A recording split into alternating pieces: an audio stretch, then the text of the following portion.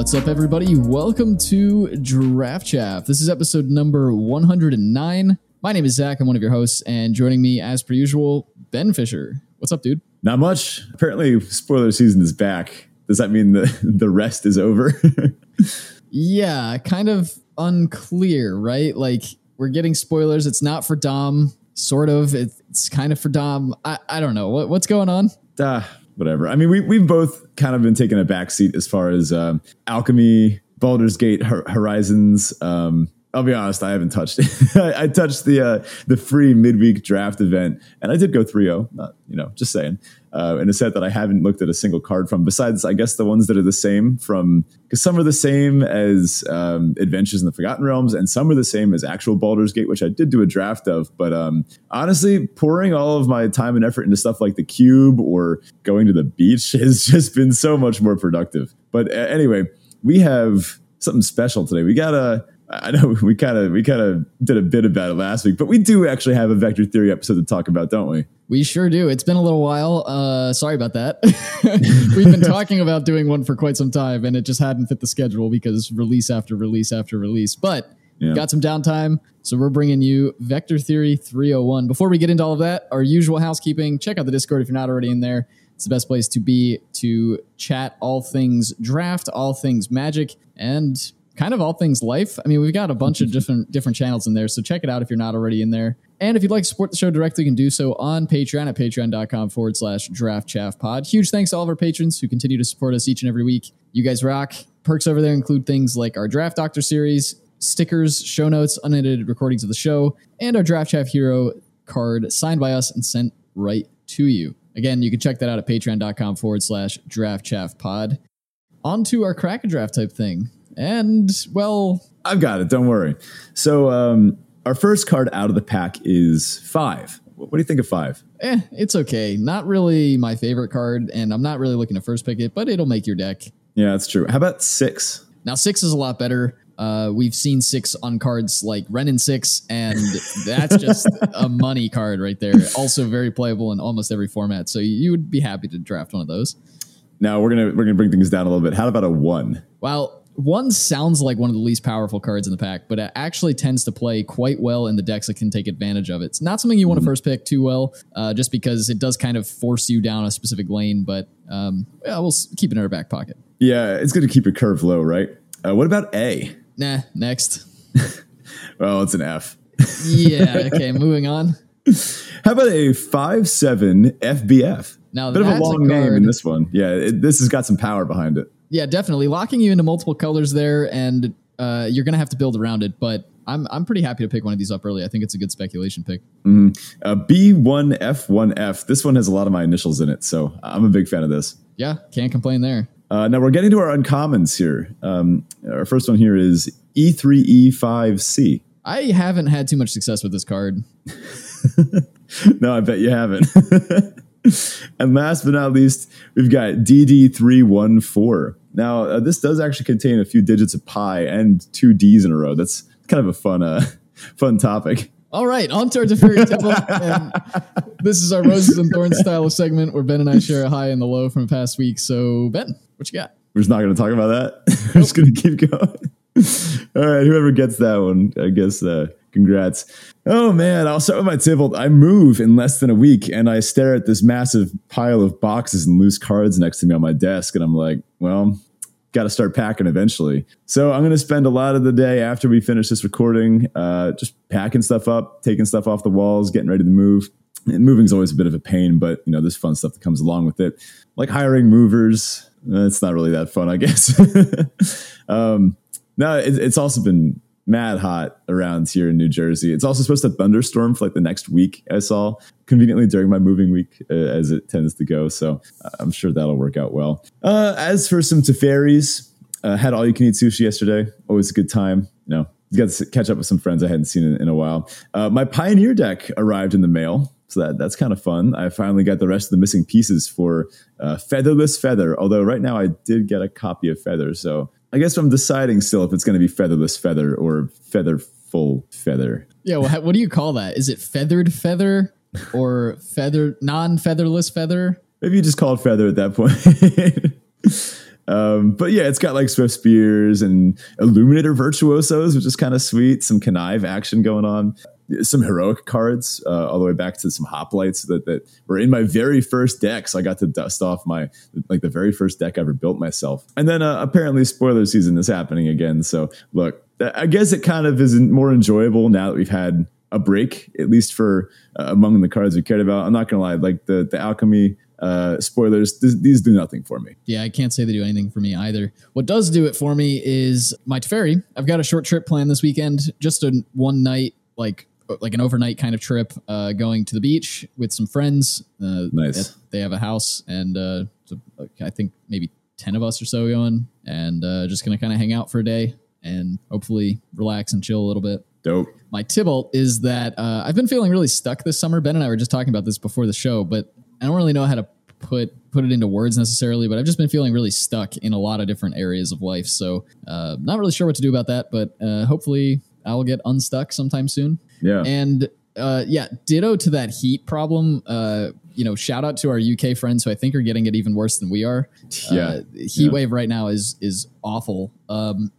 And to that point, I usually am a big stickler for audio quality in these episodes, but you may be able to hear my AC running in the background. I can't turn it off for this recording because it's just too freaking hot. I mean, you could turn it off, but you might die. So yeah, audio quality, death. You got to draw a line somewhere, I guess. So no listener question this week. If you got questions for us, hit us up. That's all. But we love hearing from everybody, and we love when you ask us stuff about life or space and time. I guess if you have questions about that, that's my area of expertise, at least. If you have a question about buying yourself a new keyboard where the keys don't stick and actually work, that's a question for Zach. All right, on to our main topic this week. And again, this week we're going Vector Theory 301. So this is not for the beginners necessarily, though we are going to highlight our first two looks at vector theory. If you're not familiar with vector theory at all, you've never heard the phrase, you're like, what the heck are these guys on about? Check out our episode on Vector Theory 101, and that'll kind of break down, but we'll go into a little bit about what vector theory is here in this episode as well. And Ben, why don't you just kick it right off? I don't want to spoil it in terms of what we're actually getting to quite yet, but over to you. Yeah. So vector theory is my baby, we'll say. A way of thinking about magic, particularly limited, but it applies to everything, all formats, that hasn't really been done before. And we thought, hey, it'd be kind of cool if we plant our flag, take some ownership over this idea and share it with the masses. So what is a vector? In science or in math, a vector is a quantity that has both length and direction. So vector theory is a way of applying the same framework to magic that'll hopefully help you level up everything from deck building to gameplay. So the big idea is, what if magic cards also have both a strength, how good they are, and a direction, where they point, just like in math and physics. So the direction refers to like the archetype or the game plan, if you will. And the strength relates to how well that card contributes to that game plan. So, for example, Mana Drain and Counterspell, they point in the exact same vector direction, right? A deck that would want to leave up double blue. But Mana Drain has a longer vector arrow, we would say, because it's just a strictly better counterspell. Unless there's Mana Burn, I guess. But, Yeah, then you can think about that in terms of magnitude, that length that Ben is talking about. It's just how much does a certain card contribute to that direction is where we get the magnitude for those things. And then we moved on to Vector Theory 201. And this is sort of just an extra look at Vector Theory a little bit deeper to kind of go through how you can improve your draft picks by taking cards that more closely align with a given deck's vector. And in this episode, we kind of talked through the fact that not only do cards have vectors, but the actual deck itself has a vector as well. So you can kind of look at them separately. Cards have their own vector, and they'll show you what sort of deck does this card want to be in, and then how well does it contribute to that deck's game plan. Then you have an overall deck that has a direction and a magnitude as well, and then those exist in kind of their own subsets. So for instance, a red-green beatdown deck that has, 1-drop, 2-drop, 3-drop, 4-drop, and a bunch of really powerful creatures sounds like a very honed vector. It's got a large magnitude because everything's built working together, doing its thing, and it knows its direction. But then a red-green quote-unquote beatdown deck is what you were going for maybe, but you ended up with like a handful of dorks and maybe some cards that aren't actually good attackers.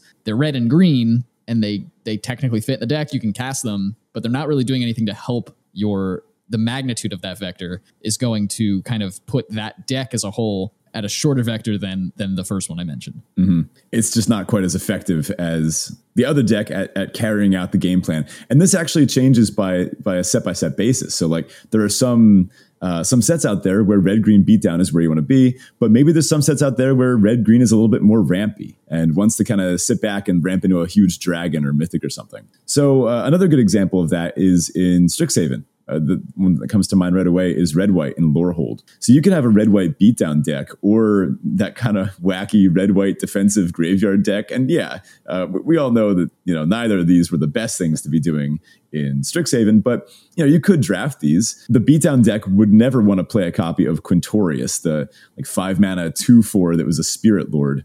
But the slower graveyard deck would also never want a copy of. I guess they could, but they want it much less. Something like Make Your Mark, the 1-mana trick that gives a creature 1/0, and when it dies, you get a 3/2. That's much better in the beatdown deck where you're functionally getting like a 1-mana 3/2 with sometimes at instant speed. And a side note, Lorehold actually did suffer because of this. Compare that to something like blue-black Zombies in Midnight Hunt or black-red Sack in Adventures of the Forgotten Realms, where all the cards were notoriously and disgustingly aligned in the same direction. We tend to say that means that they're very deep colors or a deep archetype, when even the mediocre cards still contribute significantly to a certain vector. Lorehold and Strixhaven just, it had cards pointing all over the place. And oftentimes you would try to draft Lorehold and even take red-white cards, but wind up in a deck that pointed in two different directions. Some cards pointing aggressive, some cards pointing defensive, and then you wind up with a less effective deck overall. And it's worth mentioning that all cards in all decks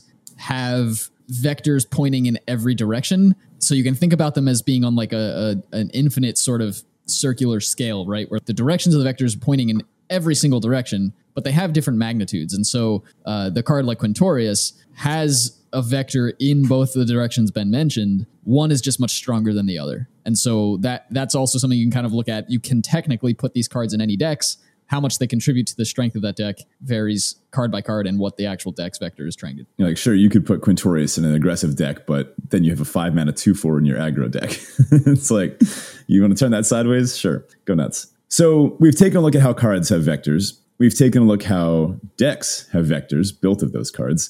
We looked at how that can influence our drafting. I'd like to skip over the next sequential topic, which I guess would be deck building until a later episode, and address gameplay, because this is something I've been thinking about a lot, particularly while playing an awful lot of flashback drafts on Arena instead of Baldur's Gate. So for this installation of Vector Theory, we're going to take a look at how a lot of players fight against the vector of your own cards. I do it. Zach does it. You, listener, you do it too. Probably without knowing it. And we're going to talk about how that can, we can put a stop to that with Vector Theory. Right. So let's start with this scenario. The idea here is, I don't know, it's a rainy night. You drove off the street and you land your car in some kind of ditch. So you call up some friends, it's late, you can't get a hold of a tow company. You get some friends out, ask them to help you push your car. You've got 6 folks there. You're all trying to push the car, but your instructions were pretty non-specific. You just asked for help pushing the car. And so 5 of you start pushing from behind, and you're making good progress until your 6th friend decides to be that guy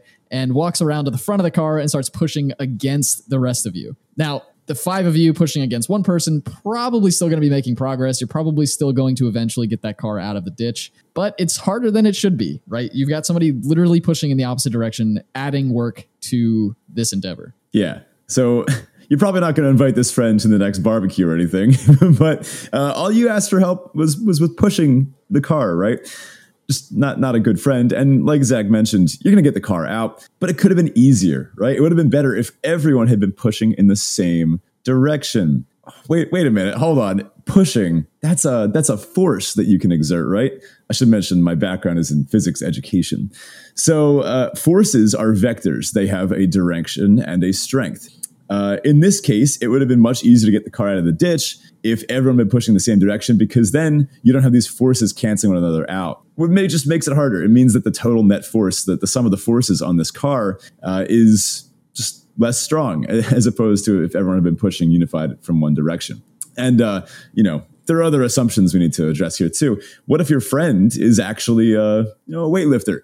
And they happen to be a little stronger than the average friend in your group. Or maybe your friend is, maybe they're doing a bit and they convince your other friends to join them. And then all of a sudden you've got like 3 people pushing from either side. Then you're not getting anywhere. So it's obviously better to have your entire friend group work together and exert a force on the car in the same direction to maximize the net force on the car. Gee, it almost sounds like you could apply that to Magic. You know what? It kind of does. Yeah, I think people see where we're going with this, right? Replace the friends with Magic cards. Replace getting your car out of the ditch with winning the game. These are much more entertaining stakes. I'd much rather be trying to win a game of Magic than to get my car out of a ditch. Yeah, I think that makes everybody. Unless there's someone out there that just really loves pushing cars. If that's you, listener, just like, comment, and subscribe if that one's you. So vector theory can help us spot the unhelpful friend in your gameplay. Plays where, well, you might not be just against your opponent, but you might be having your own cards accidentally work against your vector, your deck's vector, the card's vector, and maybe making it harder for you to win the game.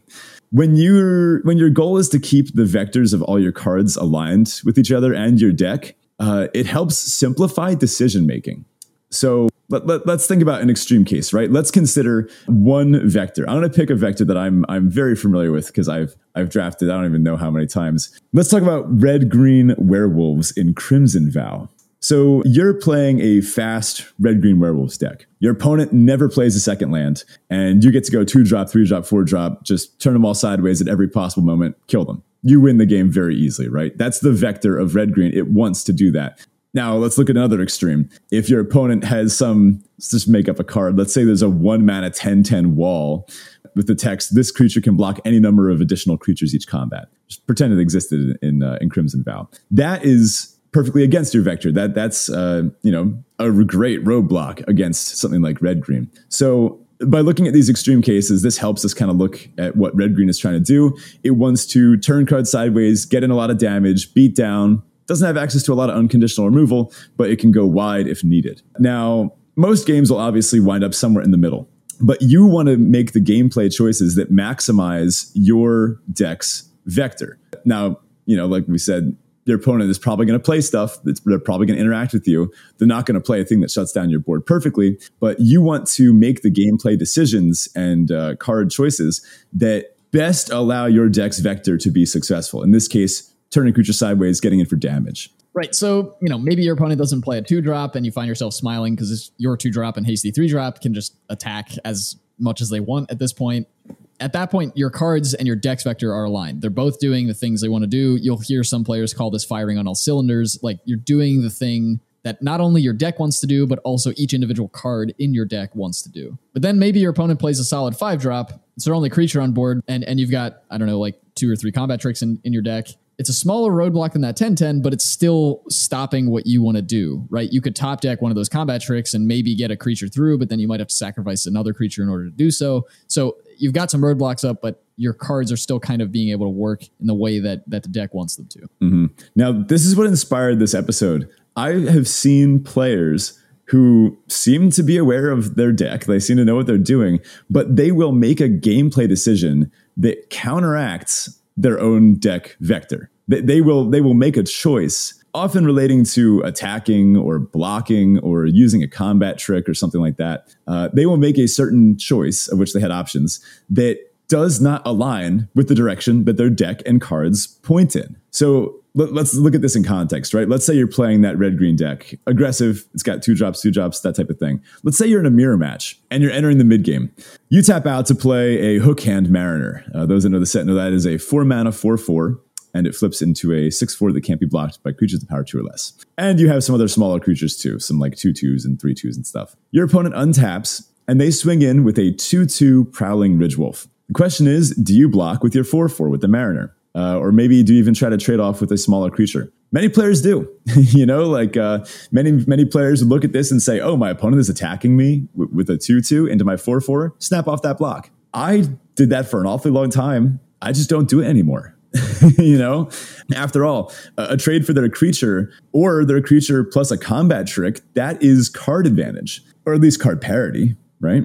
But there's other things to consider here. The mana that was spent in these and the fact that you've already established this 4/4 as a solid board presence. Take another look at this Hookhand Mariner, right? What is this thing's vector? Right. So, I mean, the back of the card really just gives you a hint there. It can't be blocked by creatures power 2 or less. This thing wants to get in the red zone, right? It wants to get in. It wants to not care about all your opponent's little dorks that might have otherwise tried to get in its way. And it's either going to trade off for something big, and you're pretty happy with that because they're forced to block it with like their 4/4 or 5/4 or whatever, or it's getting in for damage. Yeah. And that's the ideal scenario, right? It wants to get through for damage, but you're faced with this situation where by blocking with these creatures, blocking your opponent's Prowling Ridgewolf in this example, you're acting against the inherent vector of those cards and your deck's overall game plan. And by putting the Mariner in front of their Ridgewolf, you're kind of allowing your friend, so to speak, if we go back to that car example, to push against the rest of your team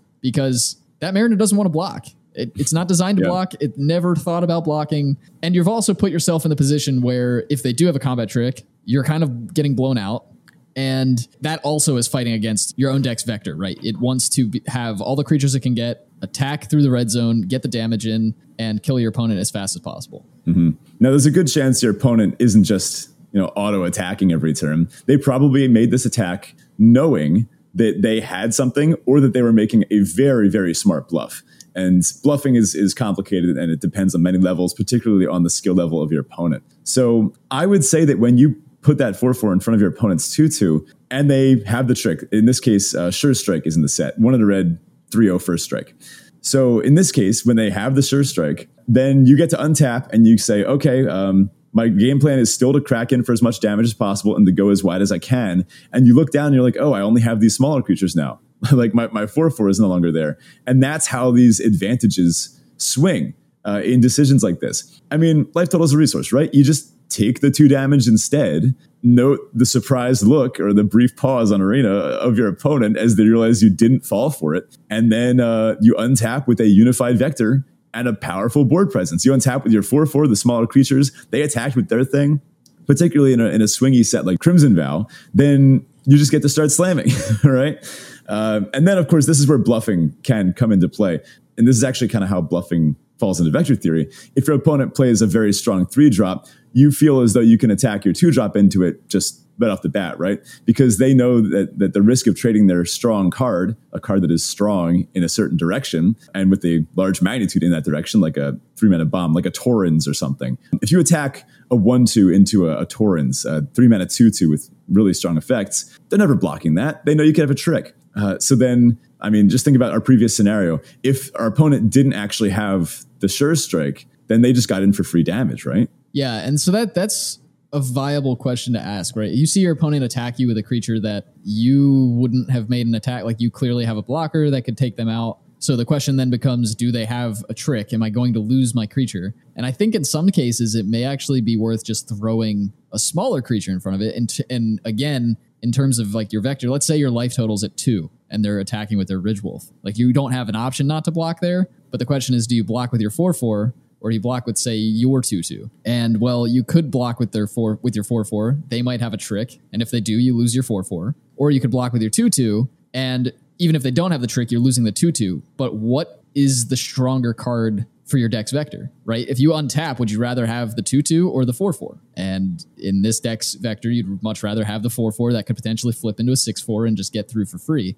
than a 2/2. Let's look at another scenario in this same theoretical matchup in this red-green mirror. So you and your opponent are racing, and every card and every damage point will matter. Of course, it's a race. So let's say your opponent is fully tapped down. And you have the ability to swing in and put them to a low life total down to like 2 or 3, but not to kill them. If you do attack with all of your creatures, you're at a low life total, say you're at like 5, and you'll die to your opponent's full swing, the crackback, as we call it.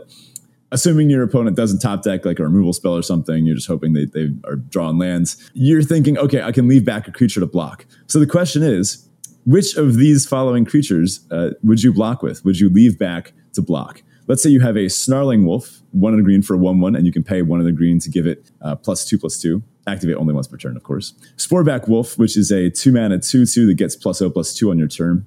And the Hookhand Mariner that we mentioned earlier. Pause for a minute. Think about it. Which creature, if I asked you to leave back a blocker to win this game, which you leaving back? So I think a lot of newer players would leave back the best blocker, quote unquote. I'm doing air quotes. Best blocker. Now, on paper, the best blocker here is the biggest thing, right? The thing most likely to be able to block and survive, which would be the Hookhand Mariner. I would say this is the worst thing to leave back blocking because your deck's vector is attacking and getting in as much damage as possible. There's tricks in this set that could be in your deck that give trample, things that allow you to spill over and get in for extra damage. There's burn in this set to go straight to your opponent's face. I would leave back the Sporeback Wolf here. Now, let's talk about why. It feels safe to leave back the big blocker, right? There's a chance that my opponent just isn't able to attack without losing a creature, right? And then putting me to a low life total. However, this gives your opponent a lot of control over the scenario, and then they get to decide if that attack is worth losing their creature. Maybe they decide that in their vector, which is also red, green, and aggressive, they decide that, well, throwing away a creature to the block there is actually worth getting in for 4. And honestly, if they're a good vector theorist, they might even decide that is the best direction for their deck. And they might be happy to trade off a creature in hopes of getting through. Or maybe they have the 1 green combat trick that gives 2/2 and trample or something like that. So holding back your 4-power creature decreases the total amount of damage that you'd be dealing this turn. You've got to trust your deck. You can't let your card work against you like this. You have to know that there's other cards in your deck, things with haste, things that, like we said, give trample or buff power. You have to trust that your deck was all built with the same vector and not imagine suddenly switching to a blocking defensive mode. You have to consider that your deck was built with this game plan in mind in the context of this set. And like we said, other red-green sets or other red-green decks and other sets, maybe they do want to start, holding back and blocking. Maybe they do have the cards and equipment for that. But in this set in particular, you're winning your game by turning your card sideways. So turn the cards sideways that are begging to be turned sideways. I saw actually the first inciting incident for this this topic was I saw an opponent leave back a 2/1. It's like the little vampire. I forget the name, but it's a 1 of the red 2/1, and it has first strike as long as it's attacking. I saw them leave that back to block on like turn 3 or 4. I was like, wait a minute, that's not what that card wants to do, right?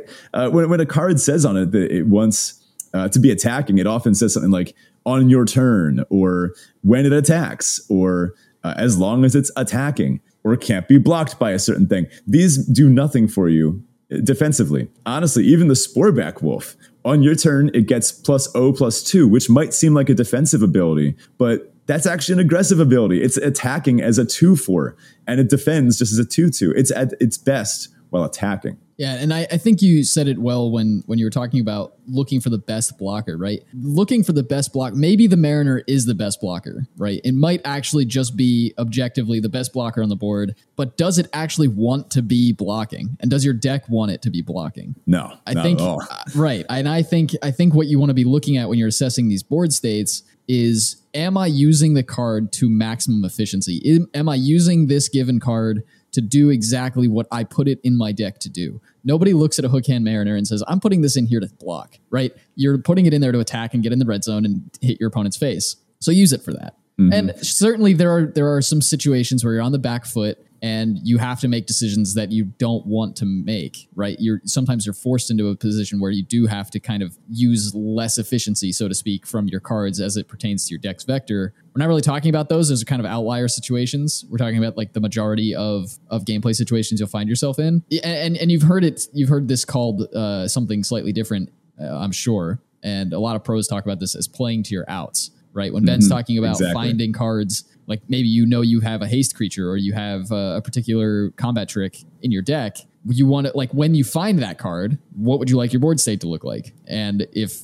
keeping this Mariner back doesn't get your opponent down the extra couple damage in order that your combat trick will now kill them, well, that's not exactly where you want the board to be. So these are the things you have to be thinking through when you're looking at using your card, maximizing the magnitude of the card's vector as it pertains to your deck. Exactly. The scenario you just described is one that comes up a lot, where you lose the game because your opponent top decked the removal spell, and you say, oh, well, if I had just gotten in for like 2 more points of damage, then this pump spell, this combat trick would have been it. You should have put yourself in the scenario for that combat trick to have been it, right? Even if it hurt a little bit, even if it meant that there's a higher percentage, maybe your opponent has maybe there's a chance they could draw like a deal 2 or something. And in some percentage of games, sure, they will snipe your Sporeback Wolf and they'll swing in for lethal. And you just kind of go, yep, they got it.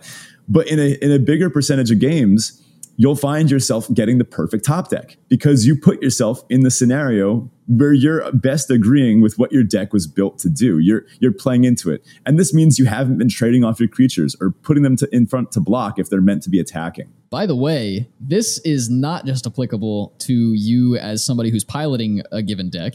It's also applicable to you as somebody who's watching somebody else pilot a particular deck. Because if you know Vector Theory, you can see certain cards come from your opponent and expect that they are building their deck in a certain way to maximize the magnitude of those cards' vectors and that deck's vector overall. You can kind of be thinking, well, they're making this attack, they're getting their Mariner through, or they're not leaving their Mariner back to block. And well, they probably have this combat trick because this deck wants those. And if they have them, they're definitely playing them. And if I take this damage here, then that combat trick leaves me live to die. So I need to block this way. And these are the kind of things you're thinking through, not only your own vector and your own card's vectors, but also your opponent's. Mm-hmm. Exactly.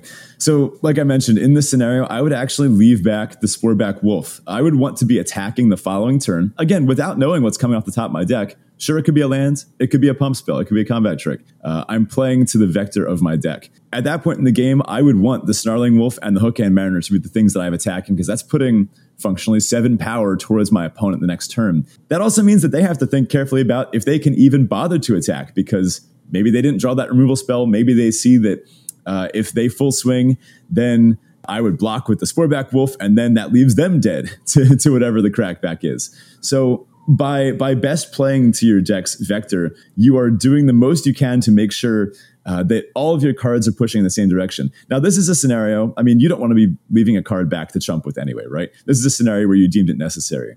If you're being told that you're going to have one of your friends pushing against you, you want to give it to your weakest friend, right? Like you don't want to put your strongest friend to be pushing against the rest of you. Don't leave your Hookhand Mariner to do the blocking. Let your Hookhand Mariner keep doing what it's meant to do, attacking, and give it to the card that at this point has the weakest vector in the turning sideways and killing your opponent direction, which I believe to be the Sporeback Wolf. Yeah, I think this is really valuable to keep in mind when you're playing games, right? This, on its surface, at least sounds like card disadvantage. We're basically telling you to chump block with something in this given example. Mm-hmm. But there's a different aspect to trading cards in the middle of a game that I think it doesn't get enough attention, and something that Vector Theory highlights quite well is the sort of efficiency or the way I think about it is, I don't know if the listener has seen some of the older Pro Tour coverage videos, but go back and watch some of the older Pro Tour coverage videos, and you'll see that they used to have this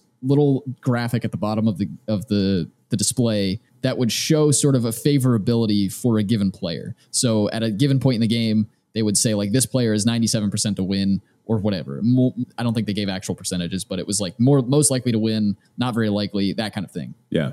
And maybe they called it advantage or whatever. This person has the advantage. What you're really thinking about when you're trying to apply Vector Theory to your gameplay decisions like this is, sure, I may be going down a card, or maybe have card parity here, we may be trading off cards that I'd rather not trade off, but am I still gaining the advantage because my deck is poised to do exactly what it wants to be doing in this scenario, regardless of the fact that maybe I went down a card? And Ben talks about this all the time in terms of your aggro decks, like drawing your opponent's cards. It doesn't matter if they have them, if they're dead before they get to use them. My deck doesn't care that they're drawing more cards because I plan to kill them before they can use them. So it's sort of that way as well. Instead of caring about the card advantage, you're caring more about card efficiency and using the cards to the best of their ability within the context of what your deck actually wants them to be doing. Mm-hmm. So a little bit of sequencing tips that come from this too. If you're in a scenario where you have the opportunity to either play a 2-drop creature or hold up a 2-drop removal spell, you should almost always play the creature in a race like this because you want that creature to be able to do what it's meant to do. And in this case, in red-green, that's attacking and turning sideways. If you, say, wait an extra turn, you might really miss that power that you want on the board to be able to turn sideways. Maybe that your opponent removes your other creature that you had, and you're like, oh, well, now they get to freely attack me and rebuild their board, and I can't keep pressure in their life total. I always err on the side of playing out my creatures and holding up the removal spells in a tight race like that, because you can always untap, play the removal spell, and swing for what could be lethal. Whereas if you play the removal spell on their end step and then untap and then play your 2-drop, well, then that thing can't attack till next turn, and you haven't maximized your deck's vector. So to kind of just like wrap up and review everything we've covered here, right? The idea that we're talking about is don't fight against your cards. Your cards are in your deck to do a specific function. Let them do that thing. And when you're put in a position where you have to make a choice between letting one card do its thing and letting another card do its thing, which of those cards is doing their thing better than the other, and which is actually getting you further in the direction that your deck wants to be going? Exactly. This doesn't just apply to aggro mirrors, of course. There are some cards that are meant to stay back. Think of the 113 in this set, the Undying Phalanx, whatever it's called. You shouldn't attack with that very often. I mean, it's functionally a 5-mana removal spell that just sits back and blocks something forever. That's a bit of an extreme case, but I do like my extreme cases. So I'm sure everyone can think of cards in other sets too that have a very particular use. It's like, are you ever going to play like a 2-mana 1/1 Mana Dork, for example? If your opponent attacks into it with a 2/1, you're not going to block with it very often, are you? Yeah, not so much. No, not if your deck is built to slam a 4-drop on turn 3. It would go against your own deck's vector. Let your card do what it's meant to do.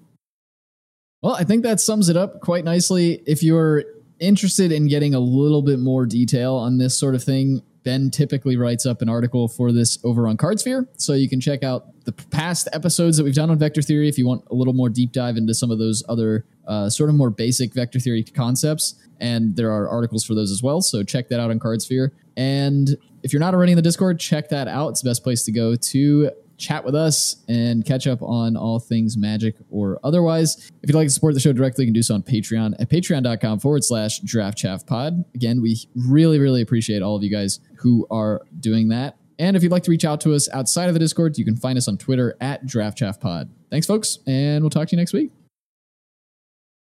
So, Zach, I just posted a link at the bottom of the show notes. Just click on that while I say something real quick. I was looking back at some of the old feedback from some of the previous Vector Theory episodes. Oh my God, people. Y'all weren't paying attention in physics class. I got multiple pieces of feedback saying that I had confused Newton's second and third laws. Okay, come on. You think I didn't double check this one? So I was at one point describing something saying that if you have two forces exerted on a box, one from either side, equal in strength and opposite in direction. I said this was an example, if we look at the resulting acceleration of the box, that this was an example of Newton's second law, which it is. And I got a handful of people saying, no, you're looking at things with opposite direction and equal strength. That's obviously Newton's third law. Just wanted to put it out there that Newton's third law pairs cannot both be exerted on the same object because they must contain different systems. It is by definition object A exerting a force on object B, and then object B exerting a force back on object A of equal strength and opposite direction. I think some comment on Reddit even cited that they had a physics degree. And if that was you and you're listening, I'm sorry, but open up your textbook. Shots fired. That said, we do have some Dom spoilers. Okay, first of all, I want to say these basic lands, Chef's Kiss, they look incredible. I should note that the live stream, I think, is still happening as we're recording. We were recording this on Thursday, the 21st, so I don't think everything's out yet. No, we only have a few cards. Wow. Stained glass? These are cool. I like the planes a lot. Yeah, they're gorgeous. These are all... well, first of all, it's like the actual symbol, and we don't see those pop up on the basics themselves very often. So, I mean, look, I'm guessing that's like Yawgmoth there. Or no, Urborg, not. Yeah, it would be. I'm thinking Urborg, Tomb of Yawgmoth. So I'm thinking that's Urborg, and then I don't know what the blue one would be. Valakut, probably. Red would be Valakut, probably. I think you're thinking of Zendikar. I think that's Shiv. Yeah. Yes, you're right. And then that would be Benalia on the plains. The forest would be, I don't know, Yavimaya, maybe? Yeah, I would think so. But But maybe that's Teleria. Or, I don't know what the island's supposed to be. I thought Teleria was inhabited by things. But anyway, we got some other spoilers in here. Anything catch your eye? Jaya's back, which is interesting.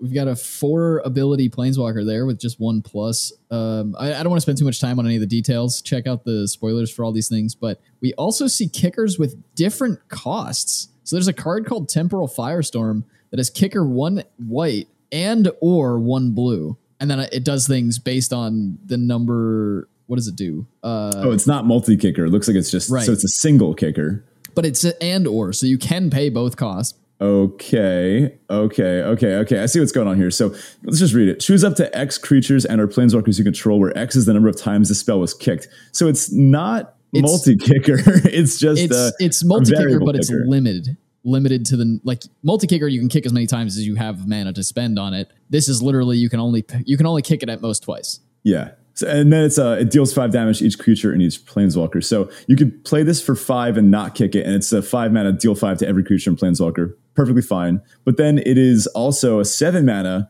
phase out one of your things, and if you're in red and white, or red and blue. And then you could also kick it for 9, phase out 2 of your things. This feels like a strong mid-range / control-y type card, right? Yeah, I mean, it's an expensive spell, but it is kind of a one-sided board wipe in that you can choose your best thing or two to save if you have the mana to do it. I really like that the kicker ability lets you be in multiple colors. If they were going to do kicker this way, I mean, I guess you could have just made it like a hybrid mana symbol if you wanted to let it be multicolored, but I think it's a cool effect. There's also a new Llanowar Elf-esque card. We've got a 2 mana 1/3 that taps the add mana of any color, but it also just has an activated ability of tap. Target land you control becomes a 3/3 elemental with haste until end of turn. It's still a land. Activate only as a sorcery. That's a powerful ability to not have mana associated with the cost. Yeah. I mean, it's a mana dork with relevance in the late game. Like, this is going to be one of the better mana dorks we've seen in Limited in a while. I'm glad it's a rare. Yeah. Oh, I like this. 1 green white for a 2/4 Jasmine Boreal of the 7. A human druid. It looks like to be the green white signpost uncommon. It says tap to add green white. Spend this mana only to cast creature spells with no abilities, and then creatures you control with no abilities can't be blocked by creatures with abilities. What? Oh my gosh. Green white aggro mono, like just mono no text bears cards. Maybe. Yeah. We got another one of these type of level up cards. I love these. Evolved Sleeper. Black for a 1/1 human at rare. You can pay a black to make it a human cleric with base power and toughness 2/2. Then you can pay 1 of the black if it's a cleric, put a death touch counter on it, and it becomes a Phyrexian human cleric with base power and toughness 3/3. So it's a 1 mana 1/1, you pay 3 and it becomes a 3 mana, or you pay 3 and it becomes a 3/3 death touch, and you can spread it out over 2 turns. This seems like a good rate. And then 1 black, if it's a Phyrexian, put a 1/1 counter on it, draw a card, lose a life. Man. Yeah, that's pretty sick. That's a good card. Yeah, that's good. One last one to look at here. Are we thinking of the same one? The top left. Oh my God, dude. A Dragon Hydra, Shivan Devastator. What is going on here? X and a red for a 0/0. Jeez, this is gross. This is just going to win the game. X and a red for a 0/0 Dragon Hydra at Mythic. It has flying and haste, and it ETBs with X +1/+1 counters on it. So, you 5 mana 4/4 flyer haste. Or perhaps in 9 mana 8/8 flying haste. When you top deck this, you just tap all your lands and say, all right. It's also just like a 2 or 3 mana 1/1 or 2/2 in the air. Like if you really needed a 2-drop or something. Yeah. Also, I'm noticing a little thing in the flavor text. There were many reasons why Shiv was not high on Sheoldred's list of places to conquer. Big fiery reasons. Yeah, that sounds like Sheoldred's coming. Which is, I mean, more or less expected. I don't think, crap, I just drew a blank on her name. Elesh Norn? Yeah, I don't think Elesh Norn's going to show up until we get to, like, whatever set is coming where people are, like, invading New Phyrexia or whatever. But this would be Sheoldred showing up to try to take over Dominaria before Sheoldred's plan. Yeah. I'm noticing before Elesh Norn's plan. I'm noticing that the Temporal Firestorm is a story spotlight, too. Looks like Teferi and Jaya are working together on something here. Something else I noticed, I think it was the prof or someone had put this theory out. What if the Gatewatch lose in this set? I would kind of and then that. Karn has to go back in time to the Brothers' War, hence the next set, and stop the Phyrexians in the past to defeat them in the future. So some real Samurai Jack type stuff. I have also heard that theory. I kind of like it. I think I like seeing the Phyrexians win, but I don't know. It seems a little gimmicky to me. I don't really like all the like go back and fix the thing that probably could have just been fixed in like, I don't know. It is what it is. What's got me kind of curious right now is there's a black-red card with lifelink in this set. Doesn't happen very often. Yeah, 3 black-red for a 3/3 reach lifelink. If another source you control would deal non-combat damage to a permanent or player, it deals that much +1 instead. And whenever you cast an instant or sorcery, Tor Wauki the Younger deals 2 damage to any target. That's a fun card. I like that a lot. I mean, that's really deal 2, gain 2 to any target, right? Given that it has lifelink. Yes. Well, it's deal 3, gain 3. Oh, it's another source. No, it's not. It's Okay. Yeah, no, it's still good. I mean, we've talked about every other card. We may as well just mention Ramirez de Pietro, which, wait, isn't there a card called the Ghost of Ramirez de Pietro? Or was that a different de Pietro? I don't know. Pillager. 2 blue-black for a 4/3. Uncommon, human pirate. When Ramirez de Pietro Villager enters the battlefield, you lose 2 life and create 2 treasure tokens. Interesting. Whenever 1 or more pirates you control deal combat damage to a player, exile the top card of that player's library. You may cast that card for as long as it remains exiled. 5-color pirates, huh? Yeah, I'm in. Also, you were right. There is a card called Ghost of Ramirez de Pietro. It's from the first Commander Legends set. So was that in the whatever.